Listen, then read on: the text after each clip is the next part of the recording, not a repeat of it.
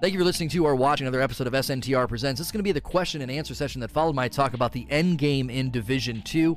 We did get to play it in the the private beta, and I gave my thoughts on it, my thoughts on the presence of abilities and signature weapons being to be far more pronounced, and hoping they make some changes or patches to how you get signature ammo, but as well, hoping we have a little bit more control on the frequency and power of our abilities in the end game. If you're listening to this on iTunes, Google Play, Spotify, or watching on YouTube, you can always tune in live, twitch.tv/SayNoToRage. Come on in, I'm probably live right now. And if you're watching this on YouTube, a like and a share is a really easy way to support the stream, as well as subscribing to the channel. Let's jump into the very, very first question here from Fructer. I played Division 1, but I did not like the Dark Zone. How much different do you think the end game will be, and if the game will include a PvP element? Everything I've been told is that the Dark Zone has been vastly improved for the things that people didn't like about it.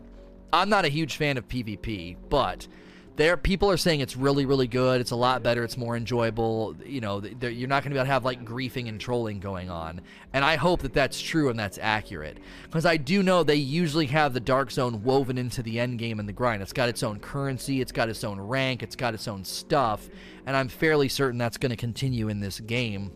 I think when the open beta happens at the beginning of March, I'm going to make sure to go in and test out the DZ, because I didn't get a chance to this time.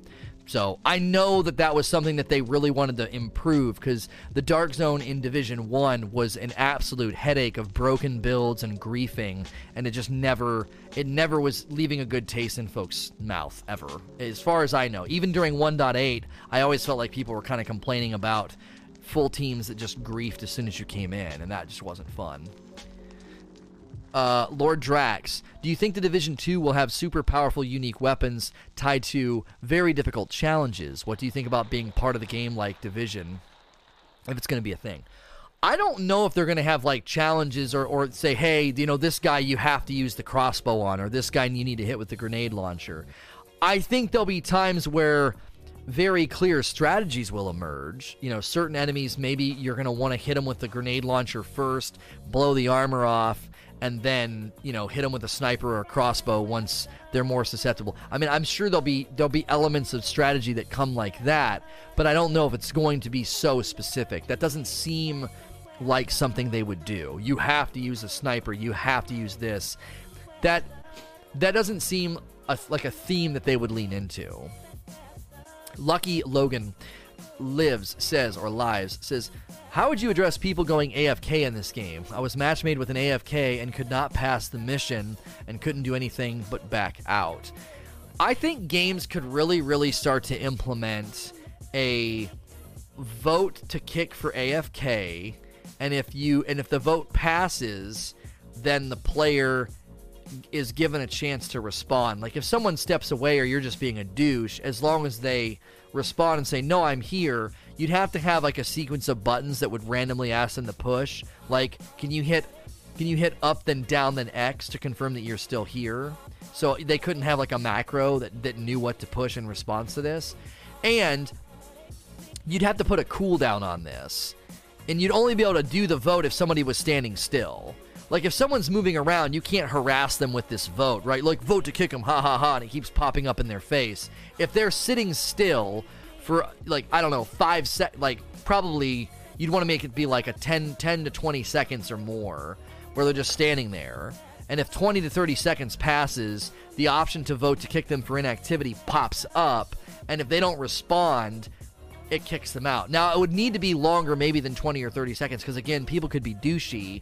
If they've been standing there for, like, I don't know, a solid minute and not moving, maybe then you could troll your friends, obviously. That's not as big of a deal. But in a matchmaking environment, you gotta move. You can't get carried through the content. I mean, people were worried about that in Anthem and other games, like people just getting carried and sitting in the back.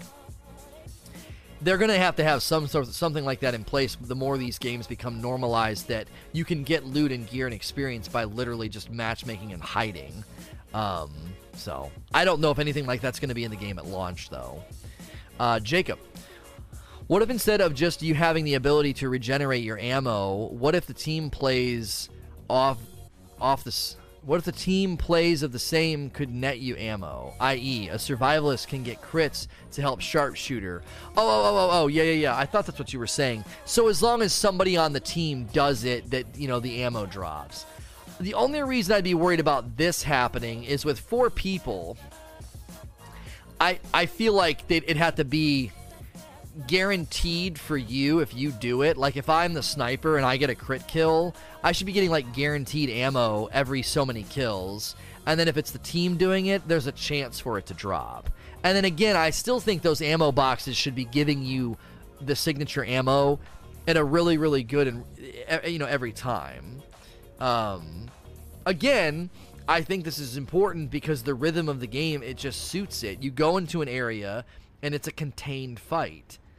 It is a contained fight. It is there's a beginning and a middle and an end, and then you beat it. There's always like a mini boss or some tanky guys, and then there's an ammo box, and you would get your ammo back. So, Sariva says, do you think the Division 2 will take people out from Anthem? No, I don't think so. I think people will play both games. I don't think there's going to be anybody that's like playing Anthem and then decides they are only going to play Division. Now there could be people that say, hey, I wasn't really a big fan of Anthem. It was kind of filler content for me, and now I'm glad that Division is coming out. But I think the lion's share of people that are looking forward to Division, if they're enjoying Anthem, are not just going to drop that game like it's, I'm done. In general, I just don't think gamers work that way. I think gamers like to rotate games, play, and they'll do everything they possibly can in Anthem, get a little bit burned out, and then they'll do the same thing in Division. They kind of bounce back and forth. I think the amount of people that will just drop Anthem like a bad habit and pick up Division exclusively, I think that's going to be a minority. And again, that could be people that weren't even really a fan of Anthem to begin with. They were just looking for maybe something as filler to get them to Division. Jacob Geico. With Division 2 being a more real-life, less sci-fi game, do you feel this limits the game to keep its real-life feel? I mean, this comeback sometimes, I don't want to be dismissive, and I think you're posing the question, so you're not necessarily asserting anything. But a lot of the times people will be like, well, it's supposed to be more realistic, so you're being more tactical and using your guns. And I always have to kind of chuckle. I'm like, realistic, really? Realistic, this game. You truly mean that this game isn't trying to be realistic. It looks realistic, okay? It's not realistic. We're dumping tons of fire and explosions and bullets into single targets. We can summon the most advanced technology out of nowhere, that many of this technology that we summon doesn't even exist right now. So its realistic pushback just seems kind of goofy to me, and it's not a justification for abilities being weak or not showing up all that often. Because think about it. I mean, you can summon a drone that heals you, and that was one of the most effective abilities, that one in the mine that healed you. Don't give me realistic as the excuse for certain abilities being really, really weak when the most effective abilities are complete fantasy. Just complete fantasy. So I think people see the realistic graphics, and they see the fact that, you're using actual guns is I think creating a false excuse for giving us abilities that are just kind of weak and chintzy. And again, you always are going to have to come back to the fact that the healing abilities are incredibly effective. The offensive abilities should be equally effective in what they're supposed to do, and they were not. So if I can use a healing ability which is passive or defensive, and I'm just constantly able to keep myself healthy with those things, they're very, very strong. I believe the offensive, attack-oriented abilities should be the antithesis. They should be equally influential over what's going on. Jacob, as of yet, we don't know about the heat sets and what strengths they may bring. Okay. Dog Dad Drew, as someone who fell off Division 1 before the endgame due to boredom with loot, what will keep me around in Division 2? My thought would be that what is winsome about this game and what is fun is clearing the map, getting your base of operations up and running, unlocking all the abilities, getting your 3 specialists all the way unlocked and leveled up. I think that's a lot of things to keep you invested. Now, the question remains, once you get to that point, is the grind, okay, is the min-max, is that going to be enough then to satisfy you? That's a question that nobody really can answer except for you. I can't answer that for you, but I can definitely say, if you like a loot grind, and you like clearing maps, then I think this game on the outset, just kind of looking at it at first blush, I think this game has a ton for you to do. And probably, I would even say, to me, it's well worth the $60. Even if I find the end game and the min-maxing to be something that I don't want to invest my time in, I still think I'm going to get a $60 game out of this. Because all 3 specialists clearing the map and getting all the gear and looting all the way up, I think is going to be satisfying enough for me to feel like I got $60 worth of a game. Now, that's going to be even further value for people that really enjoy the end game. I anticipate the end game not landing on me all that well, but I'm hoping that I'm wrong. I'm hoping the investment in the specializations and in the loot and in the abilities, I hope that ends up being a really, really fun time. Because I do enjoy Division. I just don't want to feel chintzy and weak and hiding behind boxes all day. I can't stand that. Dragon Tat, do you think Division would be better served if they weren't tied to Tom Clancy's realistic world? I mean, there's only so many different color beanie hats you can wear. Well, yeah, I mean, here's the thing. A game is... Yeah, sci-fi games have an advantage here, I think, because armor can always be completely reinvented. The appearance of guns and things can always be totally 100% changed to be made to look really, really cool. And in the real world, you're right. Like, there's only so many colors you can put on a t-shirt. There's only so many variations in the world for shirts and pants and armor and looking tough. But I think that's okay. I don't necessarily think a game like this has to really worry about reinventing appearance and cosmetic draw, every time they launch a game or every time they launch a DLC. A game, I think, can be firmly planted in the real world and offer cool experiences and dope stuff. Really, I think the cosmetic appeal of this game would be more in having abilities that are cool and make you feel strong, and that when you level them up, they're influential over your experience. Because for me, that's the real draw in this game. That's one of the draws of Anthem. Even if Anthem didn't have the heavy cosmetic investment systems, the movement and the abilities are super appealing. And I really do think Division has a feel to it where if you're moving around and shooting and landing cool and landing quick kills and taking down spongy enemies and using your abilities, I don't know, I feel like there's something satisfying about that. And I don't need to keep making my character or my outfit look cool in this game in order to enjoy it. I think a game can own its identity in the real world, and that natural limitation on cosmetics is okay.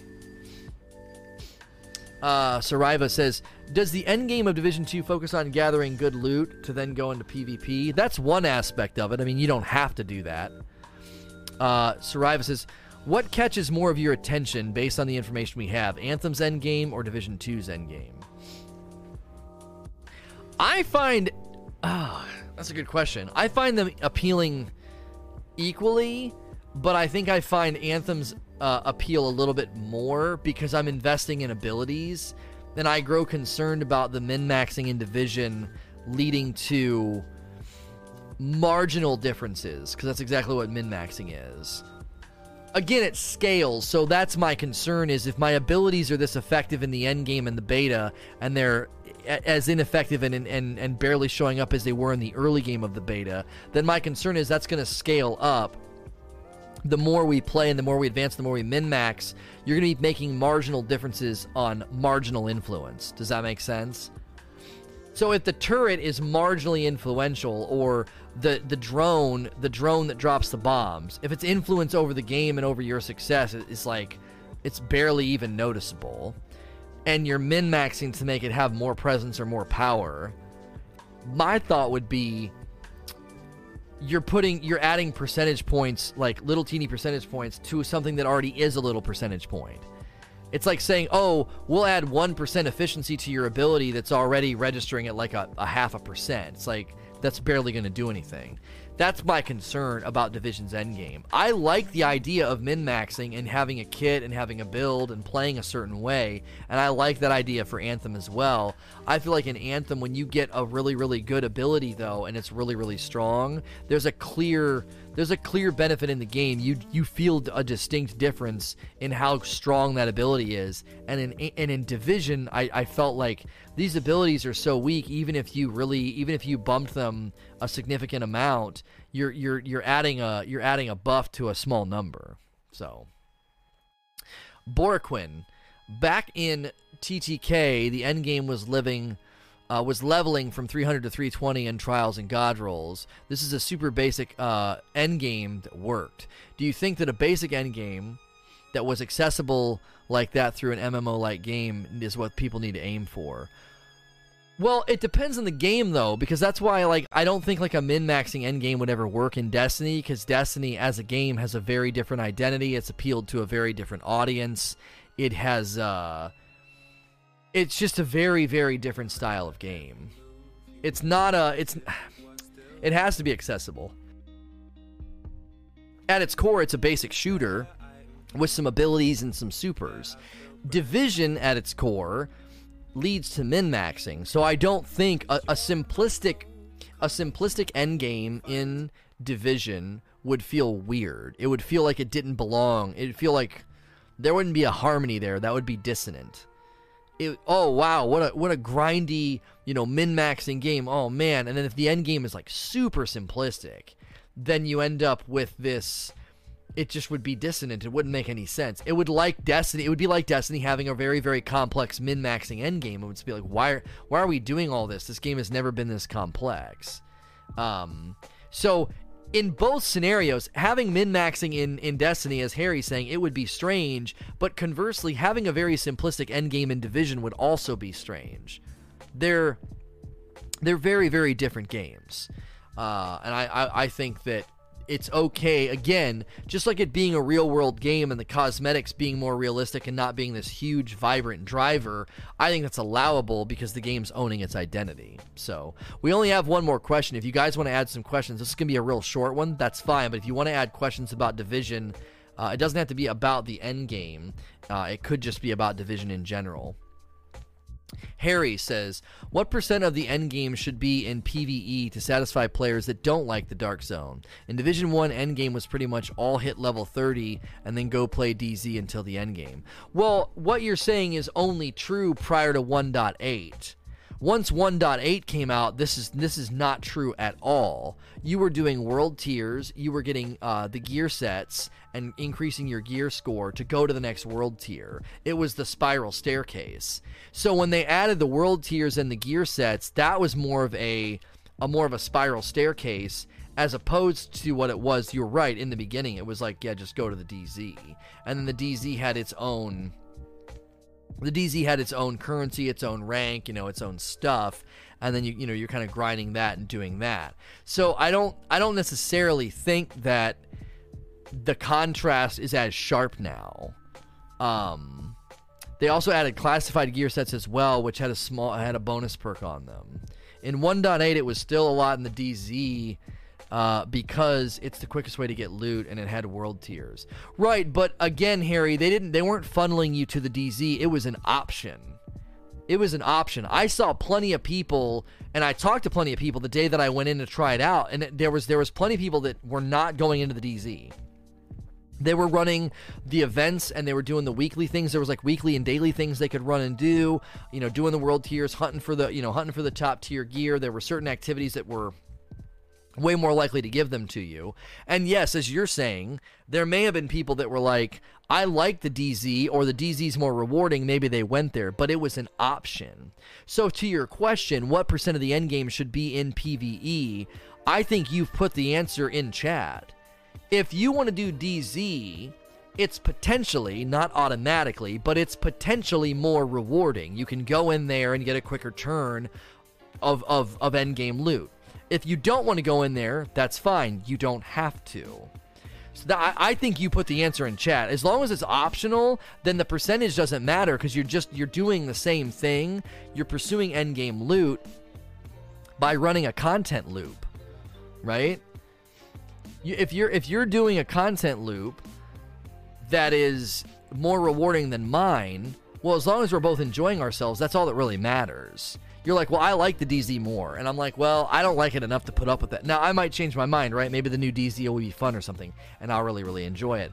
But if I decide that, no, I'd rather just play PvE, then, again, as long as we're getting stuff and we're leveling up, that's all that really matters. Similar to Anthem, right? You can play any piece of content in Anthem, and you get drops. And I think Division's going to be very, very similar. And there's going to be paths that are more rewarding. So in Anthem, if you don't feel like grinding out strongholds on Grandmaster 1, 2, and 3, you could just grind out free play contracts and legendary contracts and gear up that way.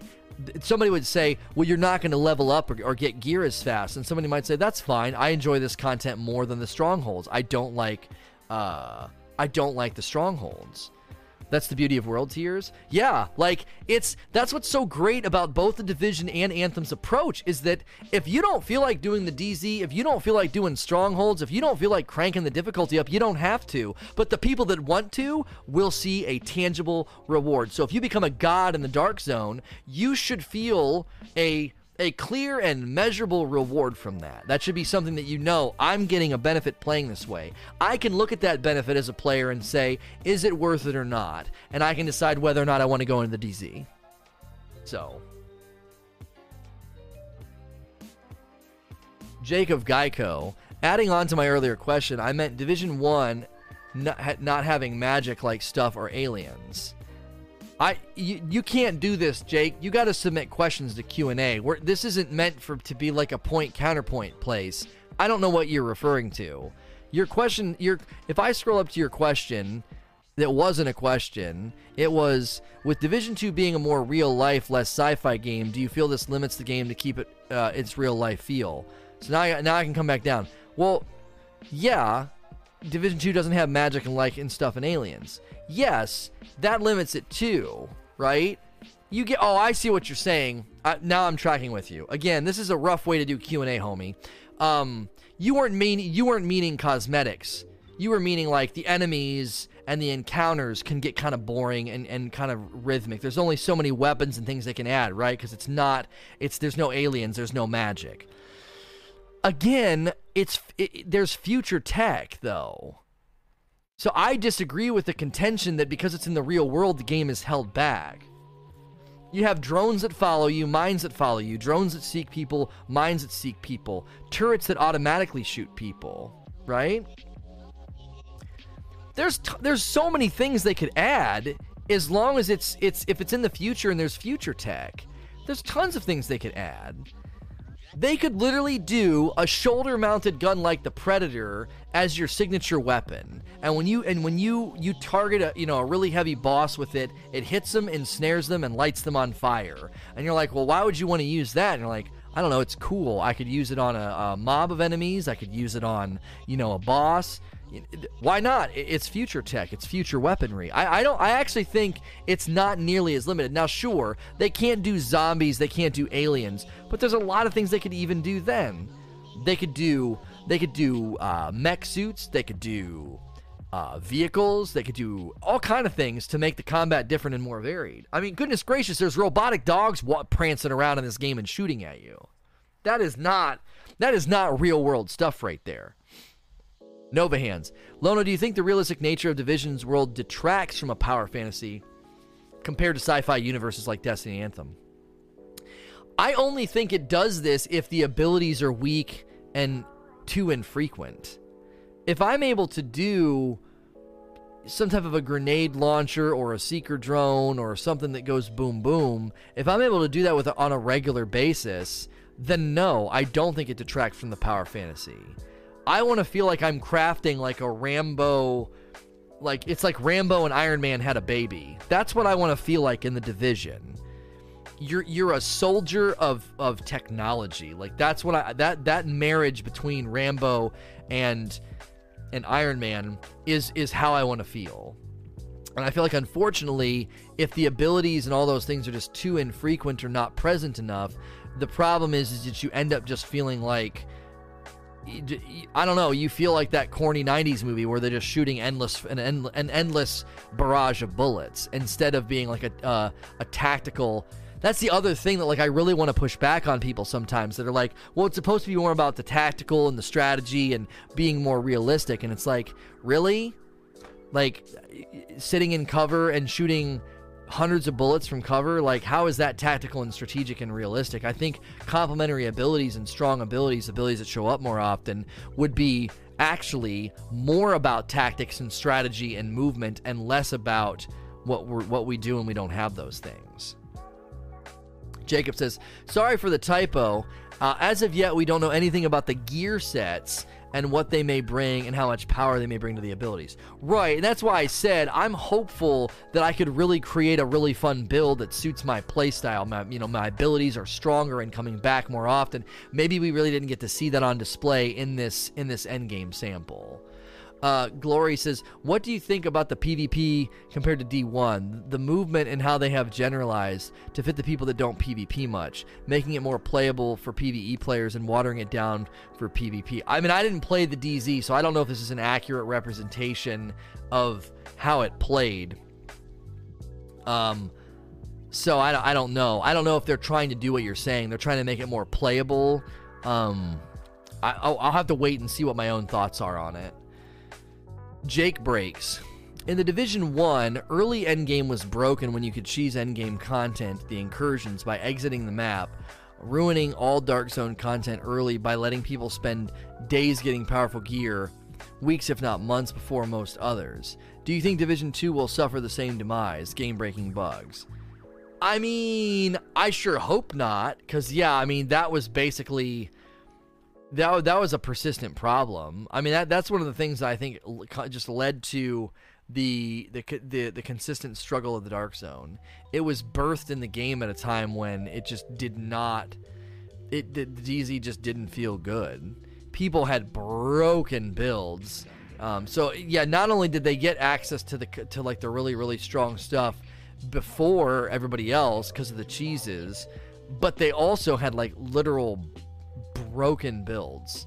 So I would hope that does not happen again. I don't see anything to tell me that would happen again. I feel like they have been very transparent about the fact that they learned a lot from their first game. MDK Dragon. Sometimes it feels like enemies knew exactly what you were doing and where you were aiming even before you shot or threw anything. What are your thoughts about that part of the AI in Division 2? I think it's a significant problem in gaming in general, and it's very, very obvious in Div 2. In Div 2, there were numerous times where I would go to throw a grenade, and I didn't throw it yet, but the little marker was on the ground. And that marker on the ground made the enemies react. So I'm hiding in cover, I get out a grenade, and I'm kind of pivoting and moving to get that little, arc that I'm going to throw it on. And the little red dot would get close to the enemy. And as soon as the red dot got there, they would run away before I threw the grenade. This isn't like when the grenade lands next to them and like, oh no, grenade. That's why I usually throw a grenade and then pepper the enemy with bullets as like a distraction. It draws aggro, it makes them maybe return fire, or it stuns them, and then my grenade gets a ton of damage on them. So they were scattering often before I even threw the grenade. There were other times where I would throw the grenade and then they would do like in cartoons where they suddenly speed up the animation and they're running really fast, they would like run really fast to get away from the grenade. It was really, really silly. I call this Spidey Sense AI. It's the AI of the game, and it's a spidey sense. It's like they're Spider-Man. It's like they can tell, oh, he's about to do this, and they react before you do it.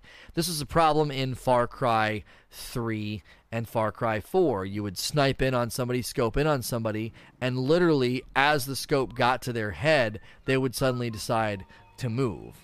And it's frustrating, you know. I don't think it's a bug either. I think that's how the AI is designed. I think the AI is designed to basically respond to stimuli that they shouldn't respond to. 30 and Still Gaming talked about this on the podcast, and I was so glad that he brought it up. He was like, you'll be ADS'd at a guy waiting for him to pop back out, and he just won't. And that happened to me. I was just literally waiting for this girl up top, like, come on, pop back out, and I'm aiming. She literally just sat there.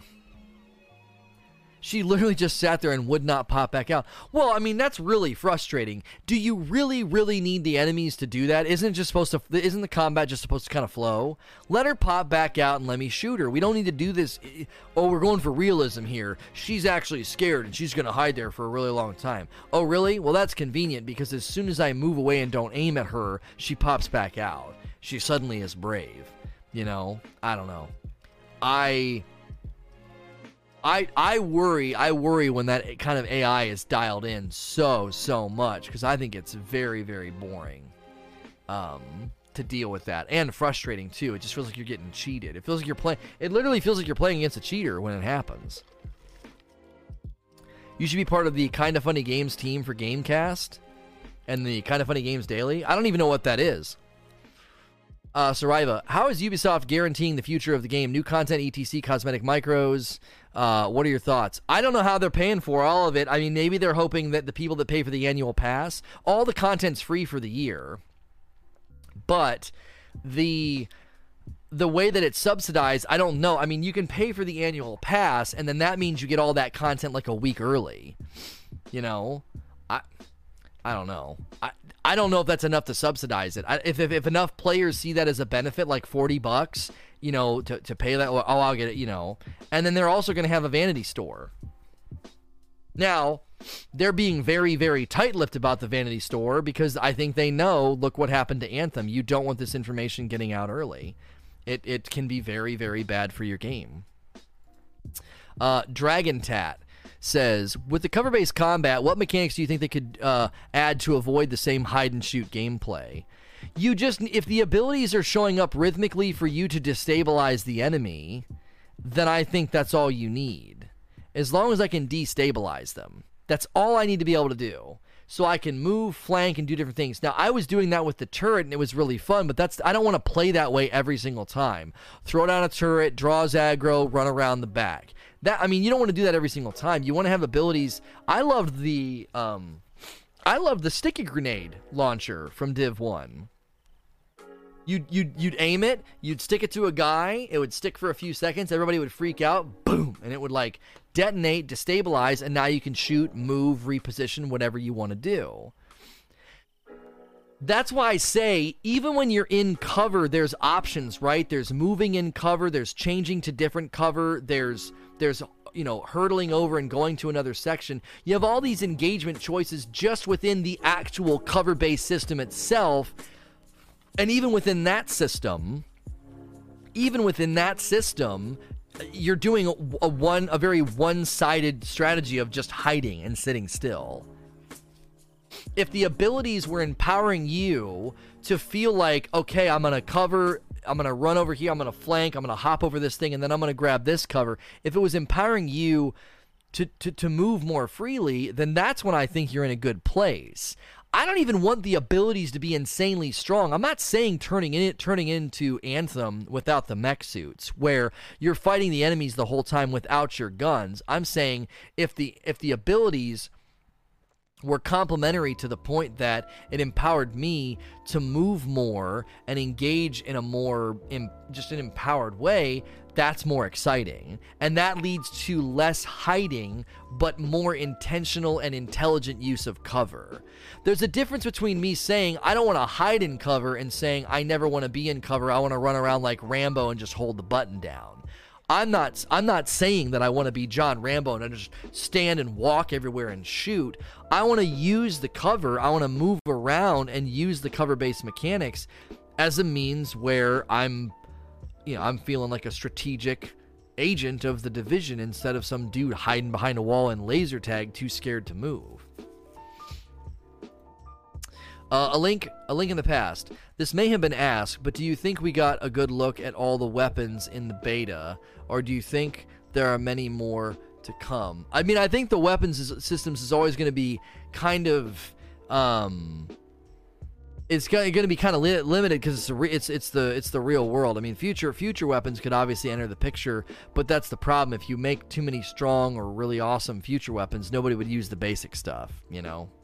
Kind of Funny Games is the talk show and podcast from Greg Miller, Tim Geddes, and Andrea Renee. Sorry if those are random names to you. They stream their talk show here on Twitch. I don't know those names. They all sound familiar for some reason. I probably could see if I saw their faces maybe. Elucid. Eclucid. The Division 2 is up against many mobility-oriented games like Destiny, Warframe, Anthem, Apex, Fortnite, Save the World, and so on. Do you think the core gameplay loop of low mobility cover shooting is a fresh take for a niche audience, or a hamstring that cripples accessibility? Man, this is a really great question. This is kind of like the question of like, what about it's real world? What about cosmetics? What about the can we look cool? Can we not look cool? Oh, it's affiliated with Rooster Teeth. Okay. I mean, that's why I feel like the abilities need to be ramped up. People are going to be like, man, oh man, Lona, would you stop talking about the abilities? But again, your question is really getting at the thing that if it doesn't feel like a fresh take on cover-based mobility, and it does feel like you're just constantly stuck to a wall like glue and hiding, but if you were more empowered to move around, especially because they've made the movement very good, like the hurdling and stuff, like running forward and hurdling over something and then grabbing cover feels really, really good. But a lot of the times you're not going to do that because, look, the enemy's doing it right now. They're all hiding and they're all taking peek shots, and so it's like the shootout at the OK Corral. So I think that abilities empowering movement would be the biggest and strongest argument I can make for, here's how you make the game feel like a fresh take on it's a fresh take on a third person, cover-based environment. Instead of, I don't know, like I feel like they really could have made the game stand out against Division 1. I'm not saying make a whole new game. It still needs to appeal to the core audience, but people that were like, I don't really like Division 1. Well, no worries, man. Division 2 is so different. Like, look how often our abilities are showing up. Look how strong we are. Look at how faster the TTK is. It really comes down to, tactics and strategy and intelligence and trying to, maximize speed and everything else, because there's drops. I don't know. To me, I think there's so much strategy and intelligence and satisfaction that can come from decision making as opposed to dumping bullets into a target. Like, as simple as it seems, dropping a turret and flanking a team in this game feels good even today, even after you played Division 1 how much. That still is satisfying today, as opposed to just dumping bullets into people. So when you have a really good build, you can run around no problem. Right, but as I said, I think I just think it can scale. At the low levels in the early levels, I think being empowered to kind of move around, again, not run around like John Rambo, but to feel like I'm doing this, it's empowering me to move, to flank, to push, and those movement choices are being rewarded with efficiency. That's something that I feel like takes you into a mindset of play style that then empowers those decisions that you want to make about the gear sets you're going to chase. So what gear sets do I want to chase? What things do I want to perk and what things do I want to do? I don't know. Like I said, I would figure that out, I think, because my play style would be sort of forming itself as I played. Instead, what you're kind of telling me is you got to play the whole game with boring or weak abilities that are barely ever present, and then you kind of get there eventually. And it's like, man, oh man, I'd rather have my playstyle shaped by their presence and their power, and then I make them better in the end game, so I feel like I can really land on my style of play. Any Guitar, how do you feel about whether or not global events should return in Div 2? I felt that those getting classified gear was so easy in Div 1, and it made playing when one wasn't running felt pointless. Yeah, see, I don't know about the presence of this and how it affected you in this way, but I do know that whenever you do global events, people really get excited, and I don't think they're going to move away from doing global events again. It's a really, really nice way to add to the game, keep things lively, keep things varied. Just because you feel like the game feels boring afterwards, I don't know if that's a good enough reason for them to not do something that's fun. I mean, the logic of your argument is global events were so fun that it made the rest of the game seem boring. So you're basically saying, hey, you guys did a really fun thing, please don't do it again. Like, that to me seems kind of backwards. Glory, what are your thoughts on the movement changes in Division 2? Not being able to strafe, also the change with medkits being only useful when you're stationary and not instant on us anymore, making the game a little bit more passive than Div 1 was. Well, yeah, the change on healing was, I think, a good one, though. I mean, I don't know. Some of the things people were able to pull off was kind of ludicrous in the last game. As far as not being able to strafe, I don't know what you mean. I mean, I was literally, my character was just strafing just there. I was able to sidestep. So, what else did you ask about? Yeah, the only thing I didn't like is there should be a cooldown on the rolling, but not so fast. Like right now, you roll, and when you try and roll again, there's like a stutter step, and I think that's really, really silly. 2, maybe 3 rolls before taking that away, I think would be good. You roll, and then it enters into a cooldown, like some type of a stamina cooldown. A lot of the skill gap is understanding the game's mechanics and systems and how they complement each other. Understanding that this talent or ability complements my damage from this gun, and that this my gun procs when I do this makes the other thing stronger. Right. Obviously, there's a learning curve in the game, but when I think from the aspect of like accessibility and fun factor, I think a new game, like you get in, it should just be, dude, this is fun. These abilities are strong. I'm feeling awesome. Not, well, I guess I have to do my homework because everything feels like garbage. You know what I mean? Now, obviously, I'm being a little bit, I'm exaggerating a little bit, but I think that could be a conclusion that people come to. Like, I don't want to do homework and study all this stuff, dude. I guess my gear is going to be bad until I learn all that, or I'm not going to feel very strong. Now, I think that's a good end game reward, though. Maximizing, getting the right things, getting the right builds. But the early game, again, should just be so accessible and fun, and the abilities, you make the abilities more universally effective and nice, and then you drill down as you level, and you get for more specific builds as you level. Geld says, I tried flanking the enemies in Division 2, and this regularly spawned more enemies that were flanking me and took me down out of cover. You think Division 2 punishes for you for trying to flank? It could have been server side, but I definitely feel like this game, Division 1 struggle with this sometimes too. There's definitely times where they struggle to spawn the enemies. Sometimes they just appear, and that could be, again, server side could have been causing that. We definitely had an issue where I went to go do something, and then all of a sudden I literally had guys immediately shooting me in the back that just 2 seconds ago were not there. They appeared out of thin air, and I got pretty grumpy. I was like, dude, they did that in Division 1. Please don't do that here. And the very next time I went and ran the content, they weren't there. They didn't appear behind me. Our theory was that maybe there was the end of a public event in the area or something, or there's the beginning of a public event and suddenly it spawned enemies for that event and they ran up on me. I don't know. That happened a lot in Division 1. I did not like that. I did not like running down the street, going to do something, and all of a sudden guys behind me are like, hey, get him. And I'm like, wait a minute. Like, I just ran past that area. There's nobody over there. Sariva says, during your time on the beta, did you feel like you needed to communicate like an Anthem when playing the Stronghold on hard? No, but I think if you really ramp up this game, you might have to communicate. Things could get pretty tanky. Things could get pretty tough. But what we played on normal, no, I didn't need to communicate.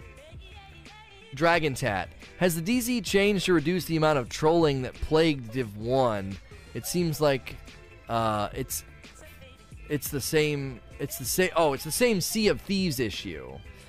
Well, I mean, I don't know if it's the same as Sea of Thieves, because in Sea of Thieves, you can be working on a PvE assignment or a quest or whatever, and then someone can come and steal all your stuff. In this game, you're going into the Dark Zone, you know what you're signing up for. In Sea of Thieves, you're literally just floating, and I don't know. I'm trying to think of how I want to phrase this. Like, in Sea of Thieves, it's like you're doing PvE content and someone can come and ruin that for you. And in Division, you're either doing PvE or you're doing PvP. Like, you don't go into the Dark Zone. Now, there's PvE things to do in the Dark Zone, I'm sure, right? There's always the things you could do to try to earn. But you know what you're signing up for when you go in there. Sea of Thieves, it's like anytime you play Sea of Thieves, regardless of if you want to or not, there's the chance for PvP. You don't have to do that in Division. In Division, you can just run around the city and the maps and the missions and the side missions and the, take the world tiers up and all of that. And you can go at it, and I don't have to worry about anybody ruining my day, right? 3 out of 4 DZs is basically just PvE now with optional PvP that you have to opt into. Well, yeah, and if I have to opt into the DZ, the PvP aspect of it, if I have to opt into the PvP, that again is not like Sea of Thieves.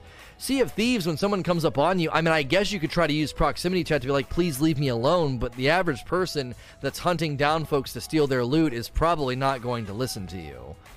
Like, they're just going to take your stuff.